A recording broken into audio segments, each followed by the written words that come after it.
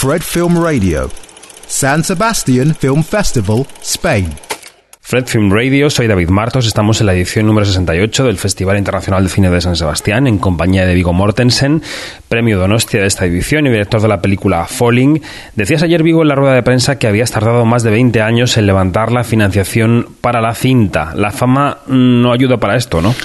Sí, bueno, hay dos cosas, por lo menos dos cosas, que entran en juego ahí. Una es, por mucho que te conozcan como actor, si no has dirigido ni un corto, obviamente es arriesgado. A ver, sabe actuar, pero le habrán ayudado los directores. ¿Cuánto sabe de dirigir una película? No sabemos, es arriesgado. La otra es qué tipo de historia quiere contar. Y si no es una historia que tiene resolución clara, redención clara, donde se explica todo, o que entra dentro de un marco, un género, una estructura reconocible, una fórmula que sabemos que funciona, que reconocemos de otras películas, entonces es más difícil juntar el dinero por esas dos cosas: la falta de experiencia como director y un cuento arriesgado de una estructura inusual, donde no se cuenta todo, donde hay que participar como espectador en el contar hasta cierto momento. Yo entiendo eso, es que es difícil. Entonces no me ha sorprendido, me ha frustrado a veces que haya sido complicado conseguir el dinero para rodar, y lo he vivido con otras historias. Tengo varios guiones y lo intenté hace casi 25 años por primera vez, y he juntado un poco de dinero, pero nunca lo suficiente para rodar hasta Falling. Y Falling la primera vez tampoco, fue la segunda vez que pude poner en marcha la producción, ¿no? Viggo, dirigir te ha enseñado, o mejor dicho, te ha reafirmado en que hacer cine es un trabajo. Quizás solo como actor, viviendo solo como actor, esto se acaba diluyendo como idea un poco, ¿no? Bueno, yo también era el productor originario de la película. Yo fui el que empecé. Yo dije, bueno, no tenemos todo el dinero todavía, pero Marcel, fotógrafo, Carol, la de arte, yo dije, vamos a empezar. Yo voy a invertir lo que tengo para empezar a rodar, porque yo sé que quiero imágenes para los recuerdos de primavera, de verano, de otoño. Y además nos vamos a ir conociendo, preparando para el rodaje, que será dentro de 8 o 9 meses, en pleno invierno. Y lo hicimos. Entonces, haciendo eso, yo pensando, bueno, espero que consigamos el dinero, porque si no, lo he perdido todo. O sea, no me arrepiento, pero a ver. Y después en el rodaje, cuando me dicen, el otro productor me dice, bueno, teníamos 6 semanas, pero solo te puedo dar 5. ¿Puedes apañarte? ¿Se puede? Digo, lo haces. Pero si después me dice, bueno, la de arte quiere un poco más de dinero para esto, y le he dicho que no, entonces hay decisiones. Y digo, no, eso es muy importante, eso sí. O sea, el poco dinero que me iban a pagar para el guión o para la música, pues lo metemos ahí. O sea, son decisiones que tomas porque estás consciente de que esta gente necesita un poco más de tiempo, un poco más de dinero, o piensas en las horas que ruedas. Es muy importante para tener un rodaje tranquilo, prepararse muy bien. No se puede preparar demasiado temprano para un rodaje, en mi opinión.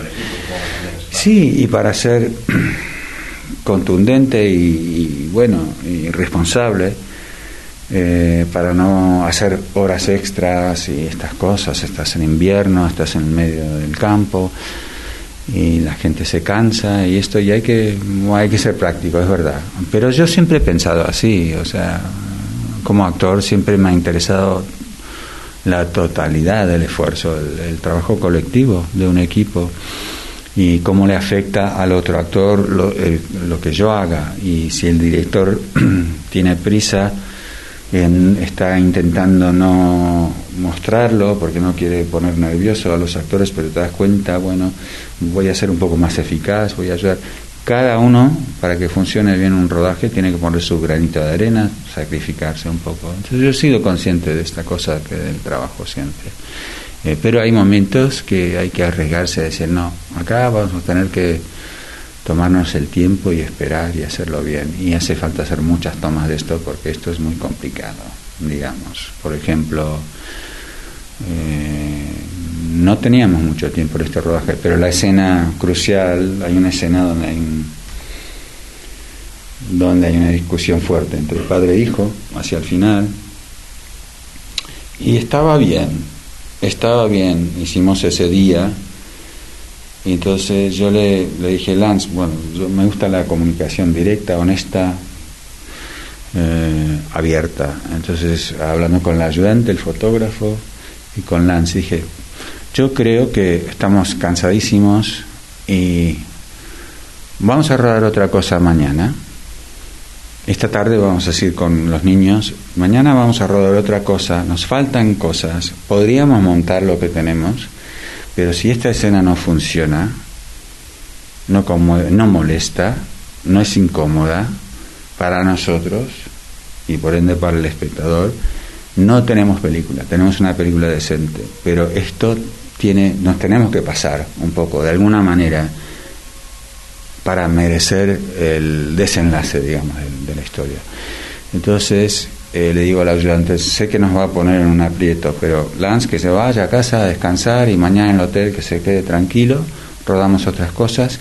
El viernes, en vez de hacer lo que íbamos a hacer, vamos a rodar de nuevo algunas partes de esto y a ver qué pasa, porque es importante. Y ahí como productor decís, bueno, ahí estoy poniendo en riesgo el resto del rodaje, pero es la única oportunidad para hacerlo y lo tenemos que hacer después de irnos de esta casa. Y bueno, y lo hicimos y salió lo que salió, y él estaba magistral. Y la combinación de lo que hacíamos los dos, todo, la foto, todo, funcionó.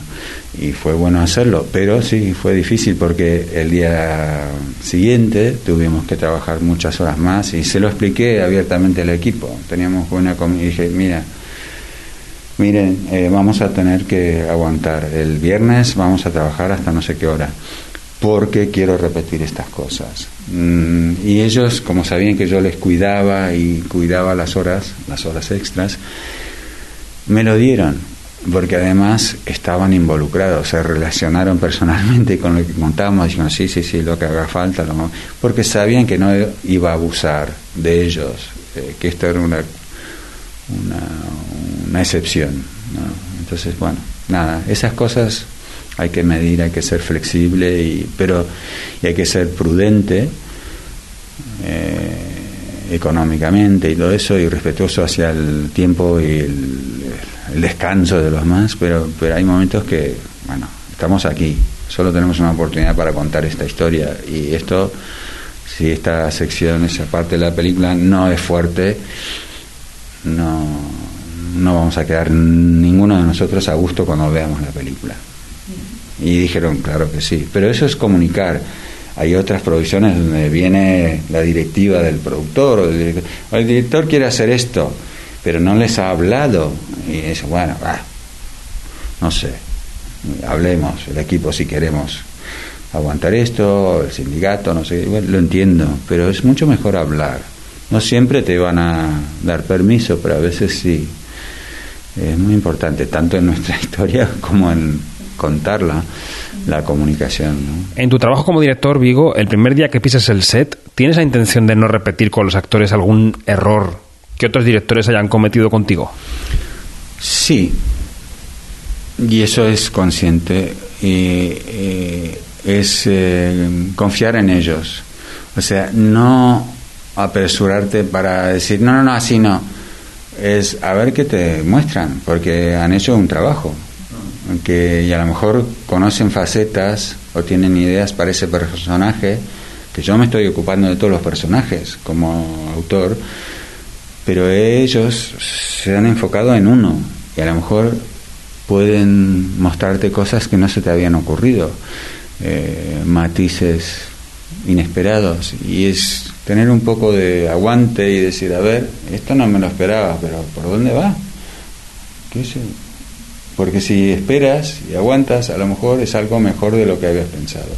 Eso, escuchar, ver qué pasa, qué te ofrecen. El equipo también, viene alguien. Yo dije el primer día, antes de la primera toma de la primera escena, dije, porque había visto que otros directores se habían portado así y habían tenido éxito con ello. Dije, mira, una buena idea puede venir de cualquiera de ustedes, de cualquier departamento, de cualquier persona trabajando, de los que manejan los camiones, que estaban todos ahí. Si se les ocurre, no tengan miedo, no tengan vergüenza, díganlo. Es posible, supongo que probable que no sea algo que quiera hacer, pero a lo mejor es algo que nos va a ayudar a hacer una mejor escena.